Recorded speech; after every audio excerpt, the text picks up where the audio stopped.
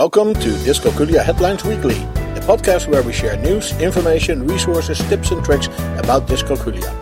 You can subscribe to this podcast via iTunes and then search for Dyscalculia Headlines. You can also find us on the web at dyscalculiaheadlines.com and then click on the podcast page. A story of struggle and survival, work on numeracy, the Russians are coming, the morning is a great time for math, and does your child have a math learning disability? This is our podcast for week 16 in 2017. We welcome Dr. Schroeder, the founder of Dyscalculia Services, to help us review the links this week. Welcome, Dr. Schroeder. Thanks for having me. Absolutely, always a pleasure. We have some very interesting links this week, and let's quickly go to the first one. And it's a video of a child that has dyscalculia. I think she's a sophomore in college. Let's listen for a little bit. My name is Savannah Trevino Casillas. I live in Phoenix, Arizona, and I'm a sophomore at Arizona State University, and I have dyscalculia. I never really grasped any of the math concepts, even like adding and subtracting were always really difficult for me. I didn't initially know how serious her disability was. I started noticing challenges. If we'd go out and buy ice cream and I'd have her pay and she didn't want to pay. But I thought that's all it was math challenges. The things that dyscalculia made difficult would be like adding, subtracting, multiplication, division, depth perception, so gauging like how far something is or how close an object is. Also time management, counting change or like making change when it comes to dealing with money. And then directions, so like having an idea of where you're going. Well, just listen to the sheer long list of all the things we consider normal that she has challenges with. It's amazing. It's wonderful that she shares that. Absolutely, and she is very eloquent. She can really word it very clearly. And Miss Savannah Trevino Casillas, so thank you so much for sharing this story with all of us. It's very needed that we have more of these type of stories. Testimonials, yeah. Yes. Well, fortunately, she had a great support system with her mother, who unfortunately died, and then her grandmother took over. But although they initially had issues with accepting that she had a learning disability herself, eventually in high school she noticed that help was actually positive, and she got more comfortable with her condition. And throughout high school and also at the university that supports children with learning disabilities, she was able to be successful and progress. So it's really great to hear how her college supports her and how she has thrived through the years. And as you say in your introduction, a story of struggle and survival with a very happy ending. So I hope this will carry over to more students and not teachers, parents, and students alike.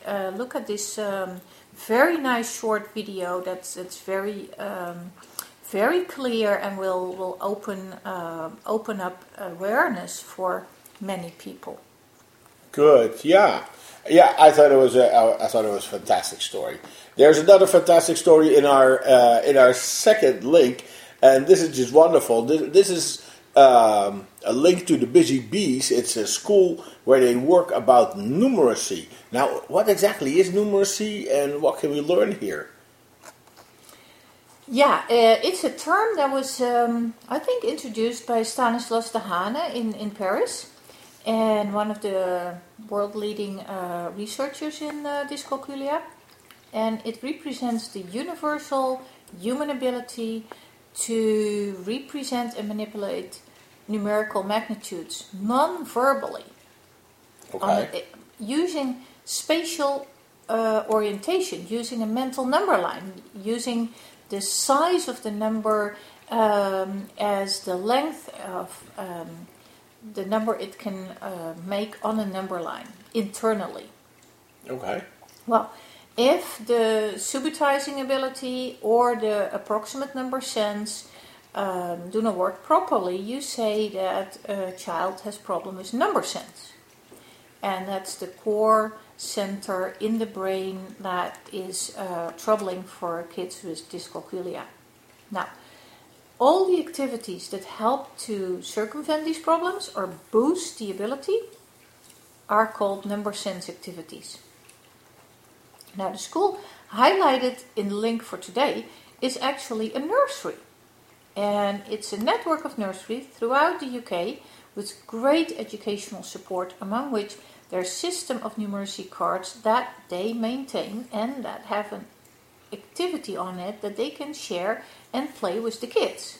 Really a great activity. And it's quite fitting that they call themselves the Busy Bees. The Busy Bees, yeah. Yes. And there's a wonderful picture, of course, our listeners cannot see, a wonderful picture of a child drawing on a whiteboard an outline of another child who's lying on there. And then they're measuring the body sizes, and the kids really are into the activity, and I'm sure they will remember, and that this goes into a long-term memory. Yeah, so that's linking a good sizes drive. with numbers. That's what we need. It's wonderful. Just bring math in reality and in the real world.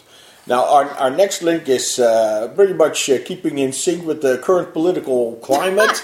It says the Russians are coming. Well, if not in the White House, then apparently they're moving into the schools as well. So what's the meaning of such a political description on our blog? More on the white pages and writing than anything else. So this is nothing political, and it has definitely nothing to do with any Russian invasion. So that's just a joke. Now, what we actually review here is a trend with people teaching their children math according to a Russian method. And, well, it's no secret that the US has been lacking and gliding back in the international rankings of our educational system. Right. Even though we have made a slight comeback over the last 5 years, it's obviously far from where we should be. Well, this, in fact, is not new. It's already 20 years old, the Russian system of learning. It's designed by a Russian woman, an immigrant to the US. And like ourselves, we were kind of surprised at what the kids were learning in math. And we were not very happy, and we thought that it should be a little bit supplemented. Now, that's exactly what this lady did, but very thoroughly. And now her so-called Russian math is spreading. It is a once-a-week thing. The kids attend the lesson after the regular school, and they introduce the material in a rigorous way, not just relying on worksheets and rote memory, but with real, in-depth understanding of the material and the background of the math operations. Why you do it that way.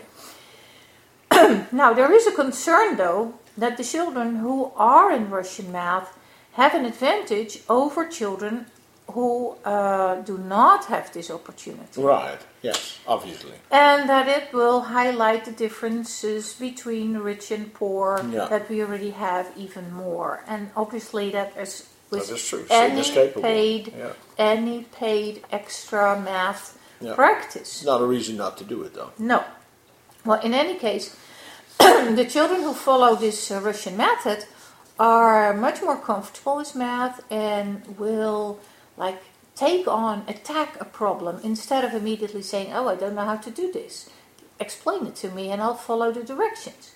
Now, for our children with dyscalculia, it's not the preferred method as we rely on one-on-one teaching and an extensive use of manipulative. So this would be a little bit over their head at first. But you never know where they can go after some years of tutoring. Well, basically, so this is really for the other students who want a challenge in math and who want to go faster.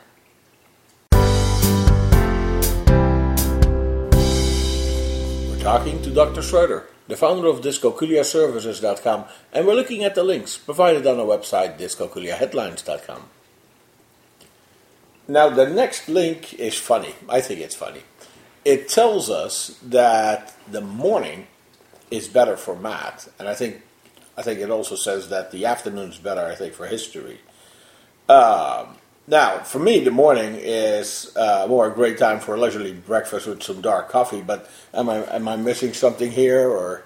Yeah, well, that may be the weekend, but not for all the children who are quick out of bed, maybe have a newspaper round and hop on the school bus to start their day. The knowledge that math goes better in the morning is not new, but now it has been scientifically proven, very thoroughly actually.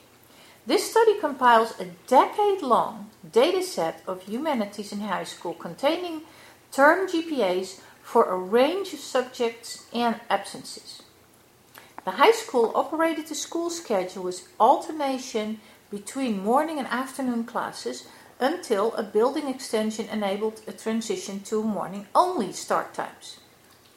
Now, the random assignment of the school shifts and the alternation meant that a student had exposure to afternoon classes in one of the two academic terms each year. Kind of a automatic crossover study here.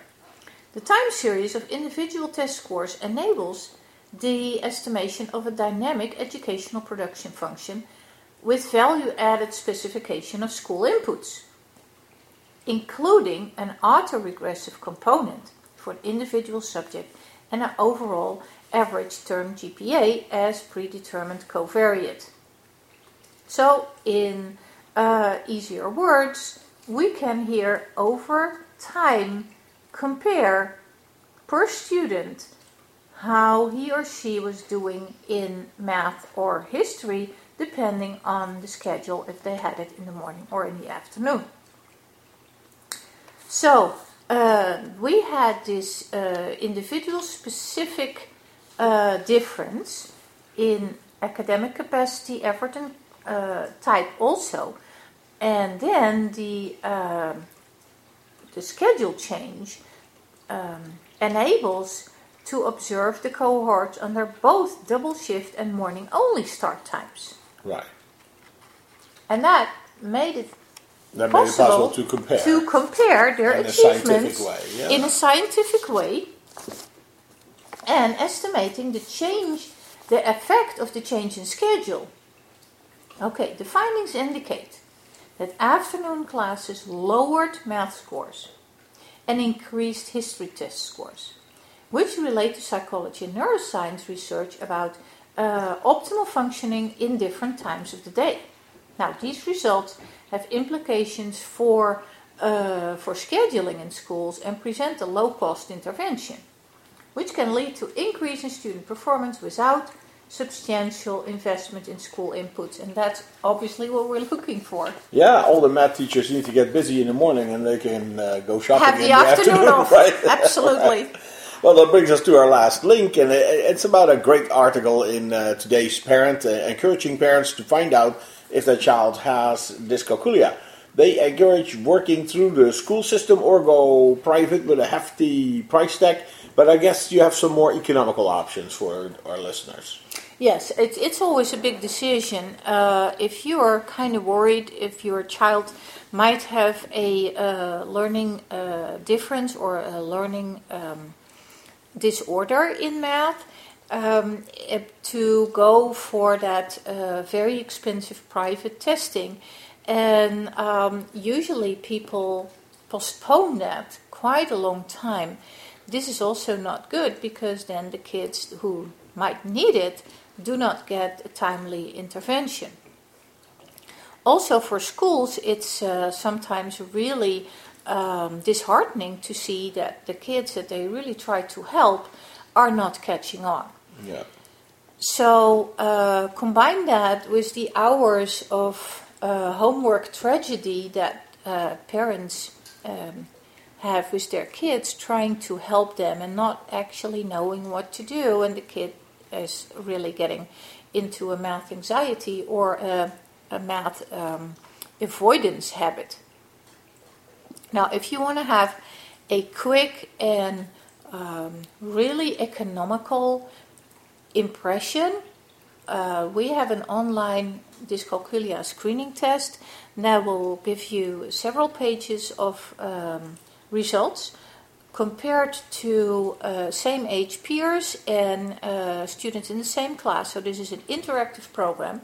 You enter the class your child is in, and then the system navigates through easier and harder questions, and also it navigates differently for addition, subtraction, multiplication, division. So you get a separate result for different topics in mathematics, and also you get some results for basic abilities like estimating numbers, comparing numbers, and subitizing. Okay.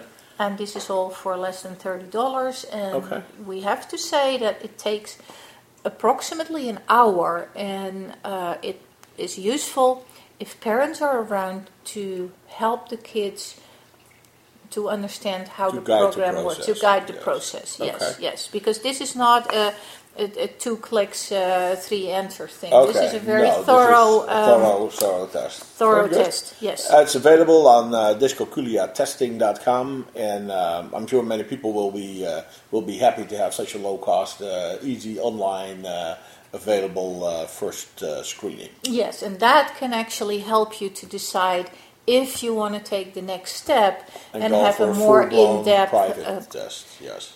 Assessment. Yes. Very good. Well, with that, Dr. Schroeder, these were the links for this week. Thank you very much for being here, helping us out. As always, Dr. Schroeder is the founder of dyscalculiaservices.com. You can follow her on Twitter and on Facebook, and she maintains boards both on Pinterest and on Flipboard. She runs 5 free webinars, and all the information about that is at webinars.dyscalculiatrainingcenter.com. Now, if you want to know if you have Dyscalculia, you can do the free Dyscalculia screener on our website, dyscalculiaservice.com, or the more comprehensive Math and Dyscalculia screening test that she just discussed with us at dyscalculiatesting.com. Finally, Dr. Schroeder's ebooks are available on Amazon, and you can find the link on shop.dyscalculiaservices.com, or go to Amazon and search for Dr. Schroeder. Dyscalculia Headlines Weekly is a production from dyscalculiaheadlines.com. You can find us on the web at dyscalculiaheadlines.com, and we are on Twitter at dyscalculiahead. You can also find us on Facebook. We have a board on Pinterest and on Flipboard. Search for Dyscalculia Headlines or follow the links on our webpage. You can send your questions, comments, and contributions to communications@dyscalculiaheadlines.com, and we may even discuss it in one of our upcoming podcasts. We hope this was useful for you, and until next week, you can count on us.